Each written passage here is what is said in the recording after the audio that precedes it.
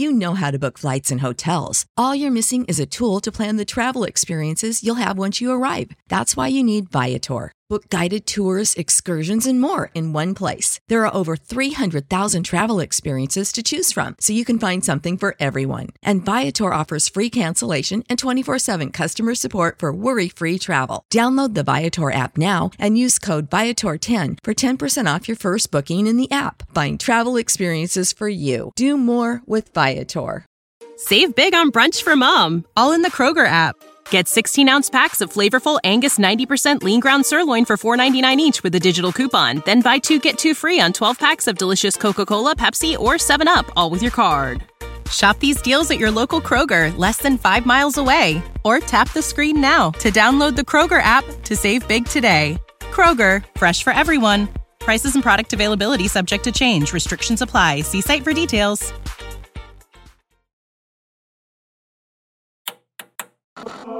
With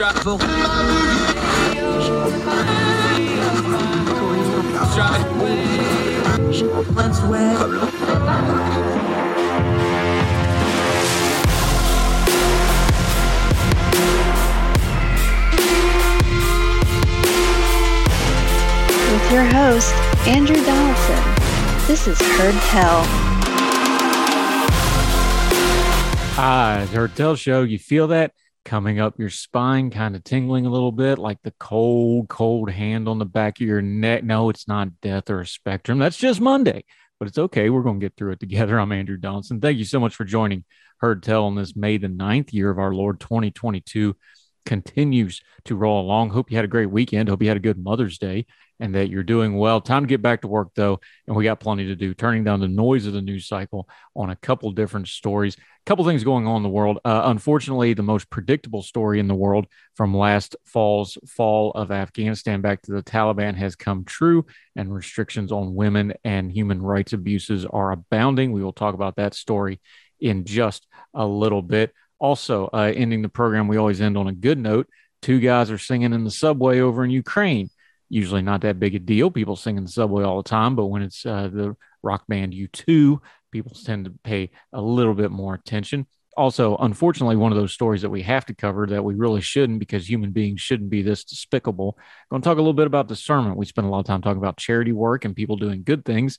This is the case of somebody who did a bad thing, going to prison for faking a cancer diagnosis to get donations. We'll touch in on that story as well. Great guest today, recurring guest, one of our favorites, Jericho Hill. Going to talk some economics today. He's going to explain it to me like I'm 5.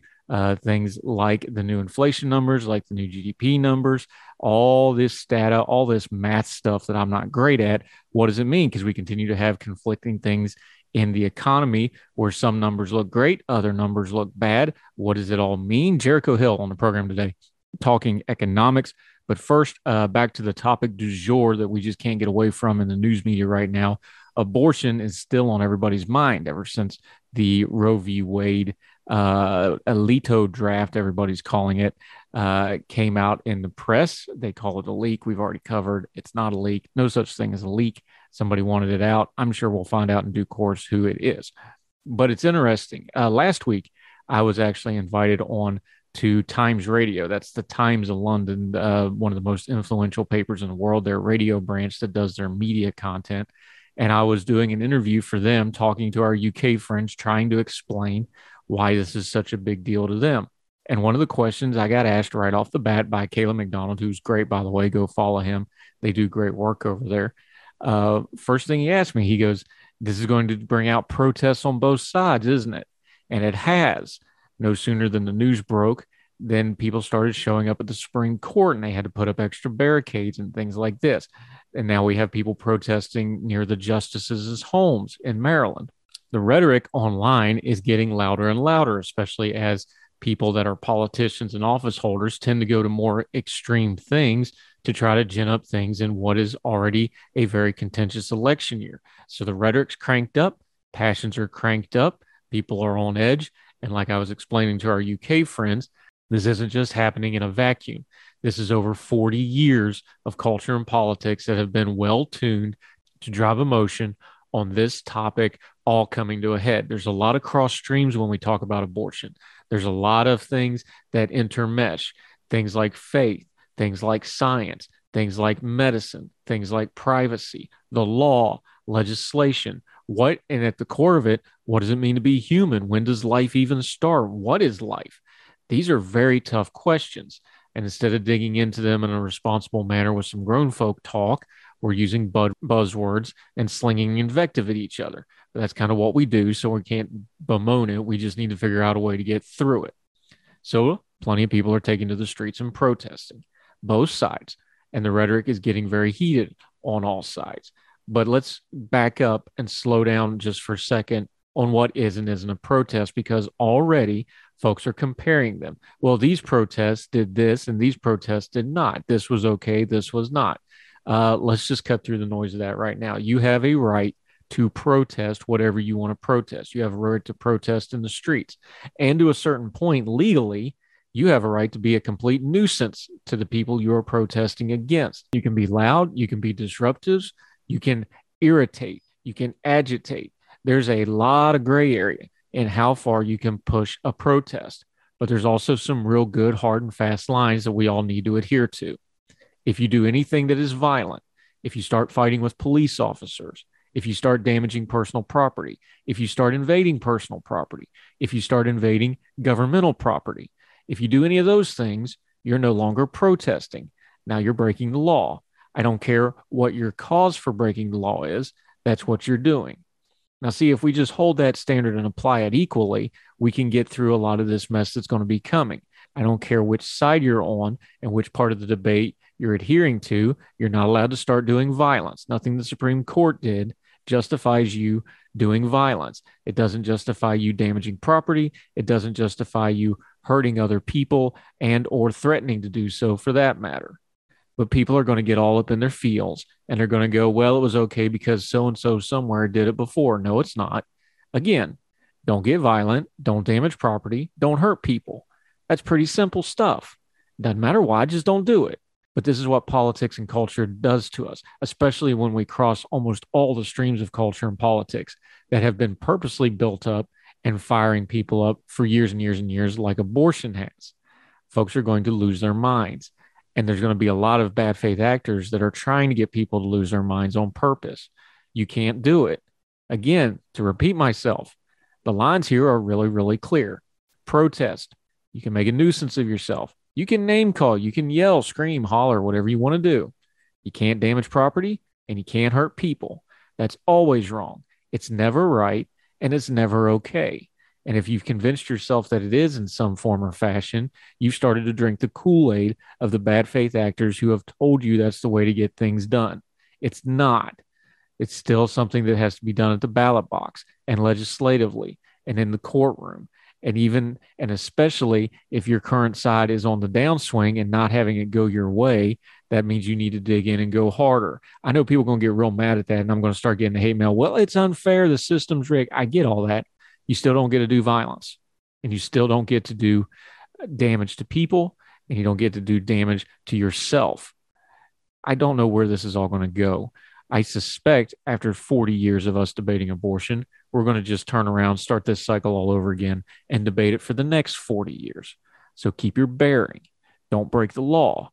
Don't hurt people. Don't damage stuff. That's pretty simple stuff. You put enough buzzwords on it, you can convince people that it's okay to do it. We're not going to do that. We're going to keep calling it out for what it is. Keep yourself correct, whether you're inside, outside, in the streets, or on your social media. You can do it. I got faith in you. Keep your bearing, folks. We have some dark days ahead with a lot of controversy, and nobody's going to be served by losing their head and damaging and destroying and hurting. We've got enough hurt as it is. It's what got us in this mess in the first place. More Heard Tell right after this.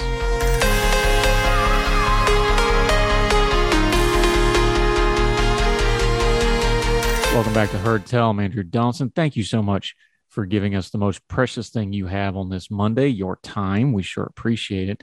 Unfortunately, one of the most predictable stories that we've covered before on Heard Tell. We don't like to do drive-by stories where we just hit something and then forget about it. We try to come back and touch on things. Over in Afghanistan, What was pretty much predictable from the moment that the Taliban retook the country has now occurred. From France24.com, French news agency, the Taliban on Saturday imposed one of the harshest restrictions on Afghan women since seizing power, ordering them to all wear the full covering burqa in public at all times. The militants took back of the country in August of last year, promising a softer rule that their last stint in power between 1996 and 2001, which was dominated by human rights abuses. We all knew that was BS from the go anyway. But they had already imposed a slew of restrictions on women, banning them from any jobs, secondary education, and from traveling alone outside of their cities or Afghanistan. On Saturday, Afghanistan's supreme leader and Taliban chief, I'm not even going to try to pronounce his name because he's a despicable human being, screw him, announced a strict dress code for women when they are in public. They should wear a head-to-toe burqa, as is traditional and respectful, he decreed in his name released by Taliban authorities in a ceremony in Kabul. Imagine having a ceremony where you basically tell women that they're not allowed to go out in public unless they're completely covered up. That calls for a ceremony, of course. Ridiculous. Those women who are not too old or young must cover their face except their eyes as per Sharia directives in order to avoid provocation when meeting men who are not mahram, the adult close male relatives. The order was expected to spark a flurry of condemnations abroad, which that and $5.95 will get you a coffee at Starbucks. Many in the international community want humanitarian aid for Afghanistan and recognition of the Taliban government to be linked to the restoration of women's rights. The decree also said that if women had no important work outside, it was better for them to stay at home. During their first regime, the Taliban had made the burqa compulsory for women. Since their return to power, their feared Ministry for Promotion of Virtue and Prevention of Vice. Let's pause here for a second. Notice how the prevention of vice is always on the women and never on the men to control themselves. Has issued several guidelines on what women should wear, but Saturday's edict was the first such national order. The hardline Islamists triggered an international outrage in March when they ordered secondary schools for girls closed to shut just hours after reopening them for the first time since they seized power. Officials have never justified the ban, apart from saying the education of girls must be in according to, quote, Islamic principles. That ban was also issued by the same leader. According to several Taliban officials, women have been ordered to visit parks in the capital on separate days from men. Some Afghan women initially pushed back strongly, holding small demonstrations and protests, but the Taliban has now cracked down on these unsanctioned rallies and rounded up the ringleaders, holding them incommunicado while denying they had been detained. God help them.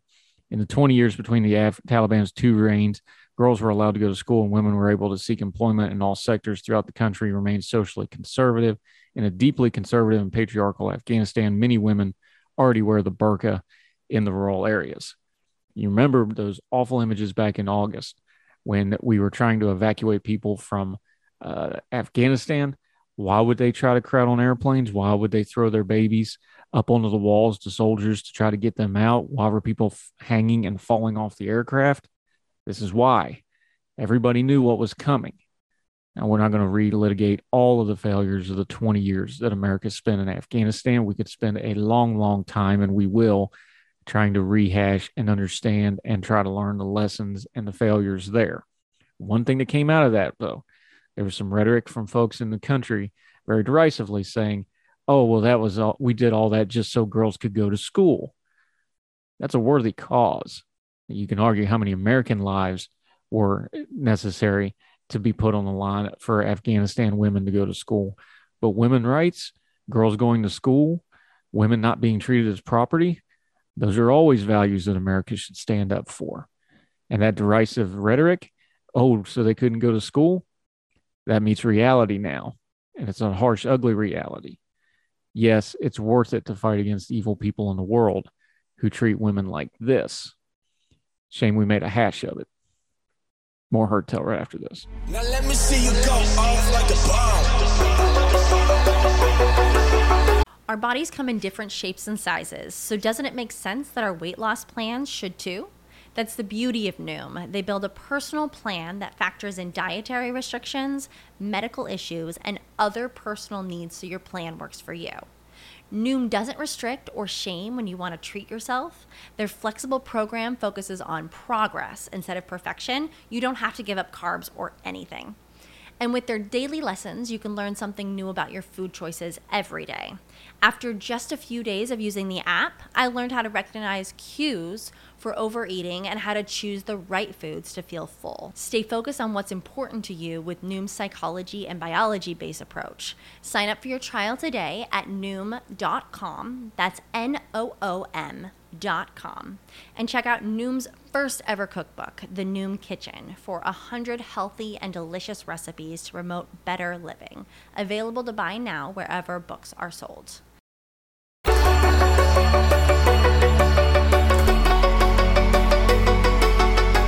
Welcome back to Heard Tell Show. Okay, let's talk some economy. That means we got to bring in one of these economist people. And this is the one we have on quite a bit. Our buddy Jericho Hill has returned. He works for one of those 4-letter, not 3-letter government organizations. That's because all the other 4-letter words were taken, so they go to acronyms. Jericho Hill, how are you, my friend? Just recovering from a cold and feeling pretty good now. I see you got the killer bees on your shirt there. That would be great if our government actually did budgets, but it would be. But we haven't done budgets for several decades now, and we probably won't do budgets for several decades. It's more about your personal budget is what I'm advocating. You need to update that for the current parlance and back that budget up. Maybe would be a good shirt. So. That might be a retro shirt, but okay. All right. We have what looks on the surface to be conflicting economic information. We're in this really weird thing where we have a growing economy coming out of the pandemic, but all the indicators that we usually use say things are awful, but at the same time, things aren't really awful to people other than gas prices and inflation and things like this. The GDP number did the same thing. Everybody thinks it's terrible and everybody thinks it's no big deal. Is it one, the other, or somewhere in the middle? So look, you have two hands as an economist, so there's always on one hand and on the other. So let me demystify this GDP. So first off, what happened? GDP shrank by 1.4% at an annualized rate. Now, again, that's taking the quarter's growth or not growth and putting that out for a whole calendar year, right? And expectations were that it was going to be, it was going to grow at a slow rate. So the fact that it was negative, right, it was kind of a big miss. And so everyone's trying to figure out what exactly happened here.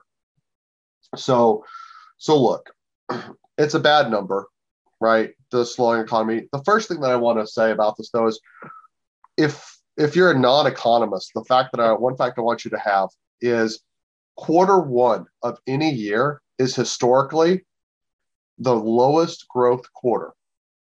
That is without fail. I can go back 3 decades, and it's just a pattern that holds up. So even, there's probably, reasons why quarter one is always weaker compared to, say, quarter four, typically, right? Part of that might be because of companies in normal years buying up inventory in quarter four for the Christmas shopping season, and them not buying inventory in quarter one because they have a bunch of crap they got to get rid of. Okay. So we actually see this in the data. We see that inventory was not filled up like it had been. In fact, inventory contributed to almost a full percentage point. So you could back it out, and basically GDP growth would have been about a negative 0.5 instead of negative 1.4 annualized if we didn't have this inventory thing. So that's the first thing that I want to get out of the way is quarter one's pretty much always bad for the year. It's almost always driven by inventory. And here again, it's driven by inventory. So that's one thing that I want to say. The second thing, that we see is one of the misses was people's consumption. We expected it to grow by 3.5%. It rose by 2.7%. So I think we can sort of now say, look, I told you that if we actually had the inventory thing sorted out, we'd be at negative 0.5. And then if consumption rose the way we thought it was going to, we would have been positive 0.2 or 0.3%. It was still a bad number, right? This is still bad. But, we can sort of get to figuring that out. One thing I want to say is there's a lot of articles that go into how net exports contributed to this. This is an accounting identity in econ. And so if you're blaming the bad GDP number on exports or net exports or imports, you don't understand basic math. So just ignore all takes that deal with that. So that's sort of like what's happened now. One of the things I think I've been consistent in criticizing the Biden administration about is not being explicit about the trade-off that they and their partners in Congress made when all these sort of COVID relief plans were enacted. The choice set that should have been clearly articulated to the American public that was not was, we're going to protect jobs and we're going to get unemployment down fast so that people go back to work, because we know that if people stay out of work a very long time, it is very, very bad, not just for the individual workers, but for families. People lose skills, the economy suffers, and the growth of the nation suffers in the long term. That is a bad outcome.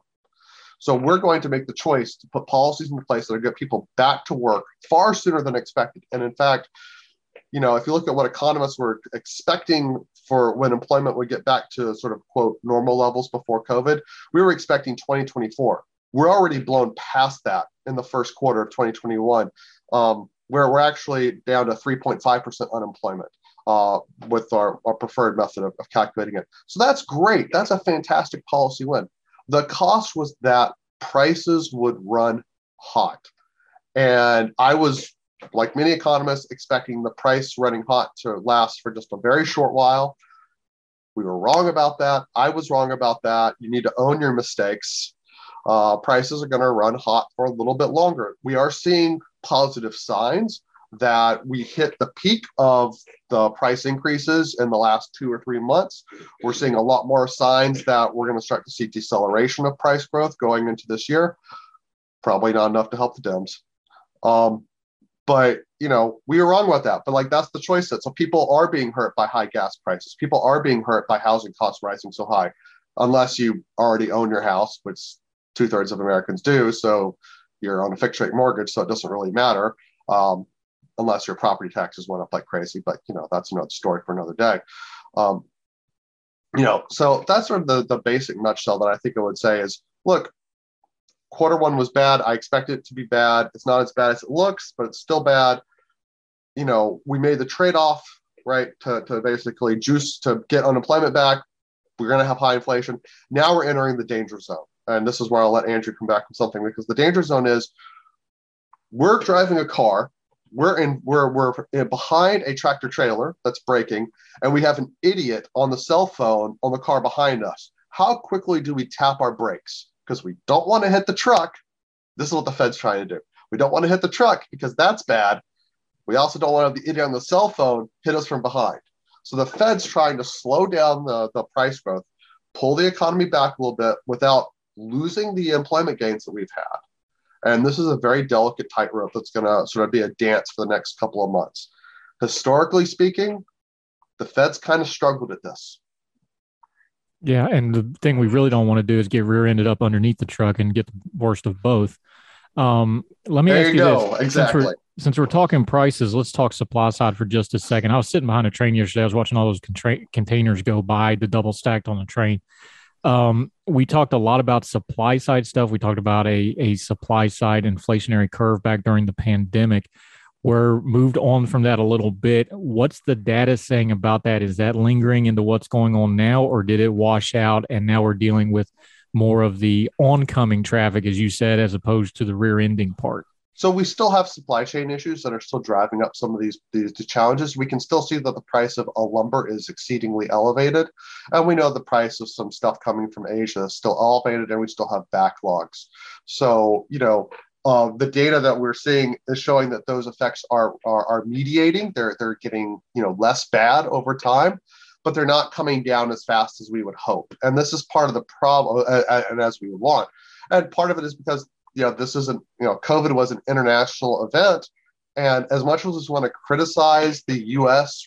policy response under both Trump and Biden, and sort of also the response of the American public, compared to a lot of other countries in the world, particularly in Asia, some of the Asian countries did great, but some of the Asian countries where we get a lot of our imports from, not so great.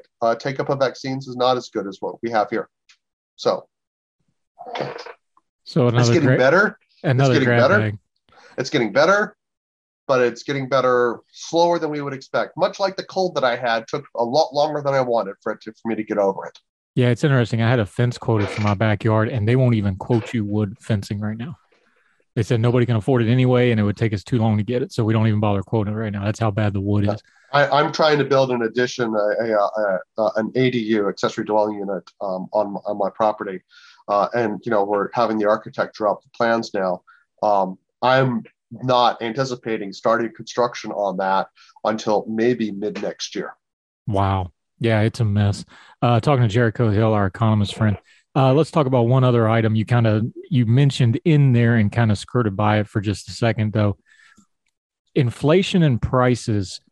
Everybody thinks they're necessarily coupled together, but that's not exactly the truth. They're not exactly dead set together.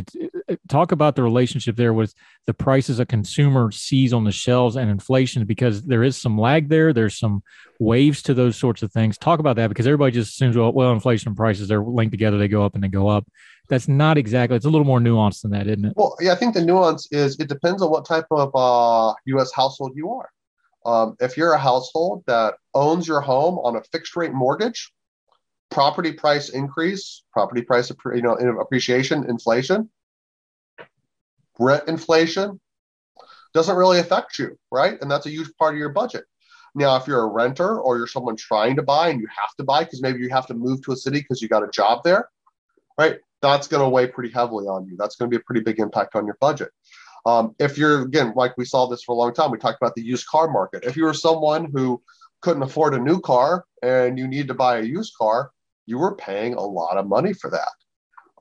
If you're someone whose household consumes lots of energy, maybe you have a lot of little rugrats running around, you're subject to a lot more inflation than, say, a childless couple, or a single person living at home, or just a couple with one kid.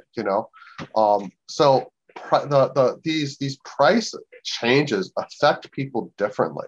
It also depends on where you shop. Like, certain retailers are going to see higher price increases than others because of how they source their supply chains. So, if you shop at Costco, maybe it's when you're in that demographic, you're not so affected. And I think that's sort of, where we might lose track as policymakers up here in DC, is we're in a particular kind of bubble. Most of us are homeowners. Most of us do buy from Costco. Most of us are fairly insulated from a lot of the costs that a lot of Americans outside of these big cities are dealing with. And we have to sort of keep that in mind. And I understand, why there's some angst there and why there's desire to bring that back down. Again, the trade-off was, did you want to be working, right, and have a job and not be out of work? Or do we want to face these high prices? I would take the higher prices as a choice every day over leaving people long-term unemployed. And I think that destroys families far more than, what I hope is, maybe another year of dealing with price changes that are coming down but still elevated, and maybe we get back to normal next year, right? Yeah. If that's the choice that I'm happy with the temporary pain there. Yeah, Jericho Hill, our economist friend, breaking this down so even I can understand it. We're going to take a quick break. We come back on Hartel. We'll get into more of this economic stuff. We'll get into the politics of it. It is an election year. I'm going to ask him a little bit of rapid fire, see what an economist thinks about some of the campaign lingo that we're going to be hearing over the next couple months. Jericho Hill on Hartel right after.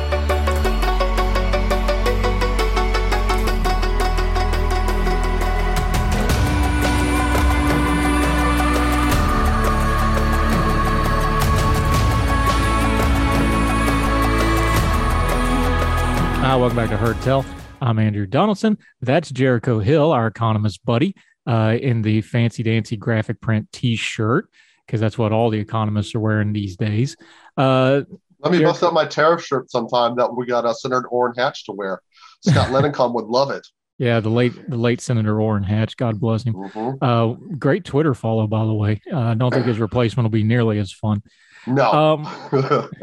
Let's talk economy for just a second. This is an election year, so I want to ask you a couple things. Since you're the economist and I'm not, I'm going to throw you some of the buzzwords we're going to hear, because let's be honest, this is the 8th or 9th most important election of my lifetime, to be followed by the 10th most important election of the lifetime next week. We hear the exact same. I agree with you on that. I am with you 100%. Yeah, we hear the same economic terminology every election. So I'm just going to ask you how they land with you when you hear them on a campaign ad. You're there in Northern Virginia, so I'm sure your airwaves are all campaign commercials right now. It's pretty brutal where I'm at. So let's hit a couple of these real quick. But just be glad you're not in Georgia. Our friend Jason Downey just had him on the program talking about it, and he said, there is nothing but campaign ads right now. I was just talking to a radio buddy. He was like, "Yeah, I hate it." He's like, "All my commercials on the radio station, but it's paying the bills. We paid the whole quarter off in one ad buy. Thank you, Club for Growth." Anyway, let's hit some of these items. Okay, when you hear a campaign talk about lower taxes, how does that hit your economic ears? Because a congressman, a senator, even a governor, they don't really have a whole lot of say over tax policy, but each and every one of them always campaign on tax policy. How does it hit your economic ears when you hear that on a commercial? They can campaign on what their state and local locality can control, which is typically sales tax or property tax, right? Some states have income taxes, but not very many. I would say we're dealing with inflation right now. So sort of the last thing we need to really do is to do a tax decrease, which will put more money back into the economy at a time we're trying to take money out of the economy and slow price growth. I get it. I get wanting to have lower taxes for folks, especially folks that might be hurting. But that could backfire. That could send inflation up. But then again, maybe these governors don't care about that because the inflation is Biden's problem. It's not the governor's problem. Yeah. Speaking of inflation, every election I've ever had, it is Reaganomics, the Clinton economy, the Bush economy, the Bush recession, the Obama recession. You see where I'm going with this. It's always like this, the Trump tax Biden cuts, inflation. Whatever. So now we're going to deal with the Biden economy, the Biden inflation. When you hear that terminology, because we hear it every election year, whoever's in the chair, they get blamed for the economy. How does that hit your economic ears? A lot of what we're dealing with were things outside of our control in the country because we were dealing with a worldwide pandemic. So it's somewhat unfair to pin it all on Biden's policies, but it's also fair to pin a bit of it on him. And I think, especially hey, they wanted to get a lot of money into the economy to basically make sure the unemployment got back to low levels that folks that we had. And that's the consequence. And so they made policy choices that created the inflation too, that helped bring it along. So they deserve part of the blame on this. Not all of it, but part of it. But hey, that's the breaks of being the guy in charge. Another one that's the breaks of the guy in charge because it is a lagging indicator, no matter what anybody else tells you about gas prices. Now, obviously, there's a caveat to this one because the president campaigned on reducing fossil fuels. That means they reduce output, they reduce planning. So that some of that is on him. But there was the war on Ukraine. That's going to crank things up. When you hear about gas prices and we're going to fix the gas prices and the Biden did that stickers on all the gas pumps I keep seeing all over the place, how does that hit your economic ears? I mean, look, this is sort of the two-faced nature of politics, right? You said Biden, was, campaigning for cleaner energy. He was to sort of reduce our reliance on gas-powered cars and whatnot and bring in more electrified vehicles. That clearly was a policy choice. That would imply that we'd have less capacity for gas, and that would be an upward pressure on prices. And then, they also want to release a bunch of oil barrels from a strategic reserve to lessen that. It sort of goes against the policy choice.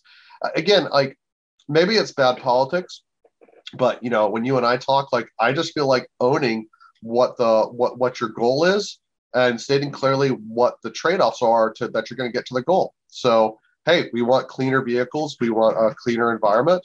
We want to reduce our reliance on gas. We want to reduce our reliance on Russian energy. Good goals. Guess what? There are consequences to that. Yeah. Maybe 2/3 world phenomenal, 1/3 Biden's to blame. He's got to own some of it. Yeah. I just wish that we could be more honest about this. Yeah. Here's one that we need to be more honest about that we talk about every single time.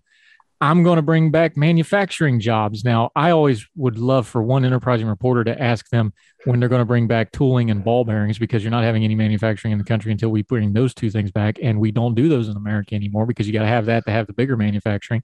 But when you hear manufacturing, that's a big thing in economics because of the indicators for it. It's something that America has declined in doing, and we import it more than we export it.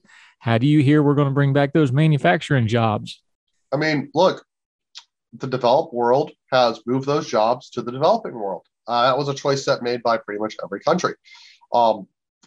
The leading edge industries are not manufacturing and will not be. Those are not manufacturers, not the driver of growth anymore. It used to be, but the world and the economy changed. I would hope that our policymakers, we want to keep the U.S. focused on delivering those drivers of economic growth to produce jobs, both high skill and low skill down the line, in these emerging technologies, in these emerging, industries. That would be good policy. So like I get for the industrial workers in, say, West Virginia, right? You have, coal, coal's not coming back. Like, auto manufacturing to like what it was in the 80s is not coming back. And politicians should just simply be honest about that. And we should work to sort of think about, how do we shift our job training? How do we shift our educational system to produce workers that'll thrive in that new economy? And thinking 10, 20 years down the road. Look, 20 years ago, I was working. I mean, you had your guests from the Board of Education. I was a student member of the Board of Regents of the state of Georgia. I was pushing for policies that would increase funding for our community colleges and small local colleges in Georgia, because their infrastructure, what they had available in the classrooms for students to learn, was just paltry. And that's where a lot of our, skilled jobs, not necessarily college educated, but skilled trade jobs, and whatnot, where folks would go to get their associate's degree or their training or their tradesmanship, and we weren't funding that, and we should. So yeah, let's think about what the world's going to look like in 10, 20 years, what these emerging technologies are, and figure out how to get those companies here, how to create them. Let's do what we should do. Let's waive the visa requirements for all the smart people from Russia, to get them to leave that country and come over here to the land of opportunity. Let's open up that can to everybody. And let's just bring the bright people over here. Let's bring the energetic and industrial people over and have them start companies, right? Immigrants start companies at rates far higher here in the U.S. than native-born folks do. And those are the folks that we want to have, because they're going to create the jobs of the future. Yeah, it's another topic for another day, something we're working on for a future episode. But that labor gap, it's almost identical to the drop in immigration over the last 2 years. Isn't it funny how that works out? Anyway, we'll talk about that in a future episode. 1 billion Americans, it unites both left pundits and right pundits. Yeah, let's open that can of worms another day, shall we? All right, here, a couple more of these real quick, though, because it is campaign season. We hear the same things over and over and over again. Housing is starting to creep into campaign ads. I've actually seen some affordable housing ads. You never used to see those. I'm for it. But the problem here is, who makes it affordable? Because we all know when the government goes to make something affordable, it usually doesn't really end up being affordable. Let's talk a minute. It's something I know you spend a lot of time thinking and digging into, but I've actually seen a couple campaign ads. They ran one in West Virginia about they did a block grant for the whole state to get rid of blighted houses all at once, because it makes it a lot cheaper to do, because you pay for 100 houses instead of 10. Smart policy, I think. So credit to them. But I'm actually seeing some housing policies show up in campaign ads. You wouldn't have seen that 10 years ago. How does that hit your economic years? I mean, housing is the single biggest budget item in most families' budget. We should focus on that if we want families to be better off. So yes, I do a lot of work locally on trying to help expand housing supply. There's a lot of opportunities to do that. Here what we do is we like giving homeowners, property owners, options. I live in an area where you can build a single family house. You can also build a duplex if you want, or a triplex. You can build a tiny home out back. We call that an ADU, or accessory dwelling unit. You could turn your basement into a grandma, suite, live in an apartment and rent that out. And those are options right there that I'm saying. Those are options that local governments can enact. They just require a zoning change, possibly, or just a little local policy change. But the local government doesn't expend any money to do it, and local governments are cash strapped. Other things that I've seen local governments do is they've said, look, we're not going to tell you how to build this new apartment complex, right? But if you want to have a 6-story complex rather than a 4-story complex, we'd like for you to put X number of units and designate them affordable based on our affordability guidelines. And then we'll give you the variance to build up higher. Like local governments can't really fund this, right? They have to just basically provide the incentives for folks to do it on their own. And so I agree with Andrew. Like we've had experience of like, look, we built Section 8 housing a long time ago in this country, right? And we concentrated low income families into the same area. And that had consequences that were not good for those low income families. And now we're seeing a lot more mixed use planning and development, mixed income development, which based on the research, has better financial outcomes for those lower income persons, better financial stability, better household stability. So, things that we can do for that, but it's not going to really come from a federal level, right? The federal government can't dictate zoning. That's a local thing. It's going to have to come from local folks saying, look, we want people who have lived in this area to continue to live here, right? And we need to help make that affordable, give them options.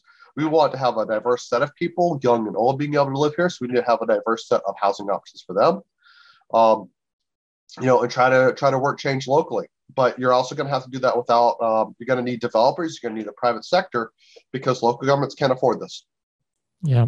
Jericho Hill, our economist buddy, he joins us frequently, always working face, never as a heel. Appreciate you, sir. Until we get you back on Heard Tell again, let folks know where they can follow you on your social media and the writing and your Substack. I'm just waiting to do a Hollywood Hogan heel turn on Andrew in a few months, okay? I did it for the money. I'm the third man. Yeah, we'll get to that. You can find me on Twitter at Motoeconomist. Now that my health is returning, I'll probably restart my Substack and talk about housing policy issues there. Of course, you'll find me. I will try to write more articles, as I always promise, for Ordinary Times. I love the site. I love the people on there. And as always, I'm on Twitter as Motoeconomist as well, and always happy to talk to folks about econ, issues and housing and things like that. Yep, you're the best, buddy. I appreciate you. We'll have you back again soon. You're appreciate pretty good, man. No problem. Bye-bye. Bye.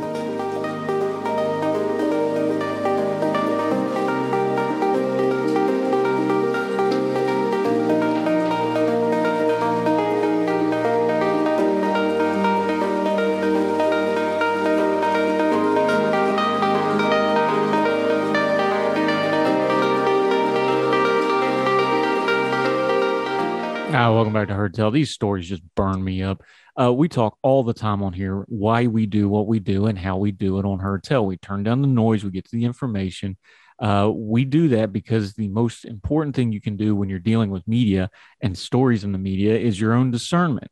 And it's something that is an acquired skill set. You got to work at. Even the best you do with it, you sometimes fall because there's a lot of nonsense out there. But discernment's really, really important. And it pays to be discerning when it comes to things like charity. We talk a lot about charity on this show. Our final segment every week is usually somebody doing something charitable, if not outright charity work. We do that on purpose. We want to highlight the good of what humans being out there are doing, because it gets really easy to get down in the hole of all the dark stuff, because we got to cover politics and culture, which, let's face it, oftentimes don't bring out the best in folks. This person, however, pretty despicable. KTVU, that's out in the Bay Area, San Jose, California, a South Bay woman who pretended to have cancer and raised more than $100,000 in donations was sentenced in federal court to 5 years in prison. Turned out she didn't have cancer at all. Amanda Christine Riley raised $105,000 from at least 349 separate people, claiming on social media and her blog that she was fighting Hodgkin's lymphoma. The U.S. Attorney's Office for the Northern District of California said in a statement on Tuesday after the sentencing, Riley pled guilty last year to one count of wire fraud for taking donations from people over a 7-year period to help her pay for cancer treatments she never needed nor received. She never had cancer. Beginning in 2012, Riley, who was then living in San Jose, began posting about needing to pay for medical care. To maintain her deception, she had shaved her head to make it appear as if she was receiving chemotherapy, falsified medical records, and forged physician letters and medical certifications, prosecutors said. She deposited the donations into her personal bank accounts and used the funds to pay her living expenses, authorities said. In 2019, an investigation by the Internal Revenue Service and the San Jose Police Department uncovered the fraud, which wasn't super hard because cancer, you either got it or you don't. And she was arrested the following year in 2020. The judge also ordered Riley to pay restitution for those who donated in the amount of $105,513, and a 3-year period of supervision following her release from prison. Why do we bring this up? Well, if somebody's just going to outright lie to this level, it's kind of hard to tell what's going on. But anytime you see something online, it's usually not super hard to verify what's going on. And even if you can't verify the story, you can do a little quick digging into the person, whether they're legitimate or not. Now, I've done it too on social media. Somebody's doing a fundraising for this, that, or the other, or GoFundMe, or whatever the case may be, and I'll share it. And I try my best usually to check into it at least a little bit. If nothing else, find out who else is sharing it. If people that are of good faith that you know have good reputations are backing somebody or vouching for somebody, that's one way you can go with. And then, of course, you can always Google search and dig into the actual people themselves. In this modern age, that's not hard to do. It doesn't take you anything but a few minutes of your time to dig into these things before passing them along. And you can't always catch all the thieving, unworthy schemers. There's people out there that just flat out lie and they take people in. We get caught too. Just put your hand up and say, I got burned on that one, and move along. But it never hurts to take a few extra minutes, whether it's a news story or, unfortunately, people claiming charity, to vouch and find out whether they're actually what they claim to be. Trust but verify has never let anybody down yet. So even though we want to promote charity, this is something we just have to do. And in fact, if you really care about causes that need help and making sure the absolute river of money that Americans and other people around the world give to charitable causes, which is an amazing thing, we want to make sure those all get funneled to good people. And that means we have to have discernment to sort out the bad ones. And when we find a bad one, they need to do exactly what they did here. Punish them to the fullest extent of the law. Make sure folks know that this is unacceptable in our society, because it ought to be. Cancer is a wicked, horrible thing. We don't need people faking it. There's plenty of people out there that need the help for real. More Heard Tell right after this.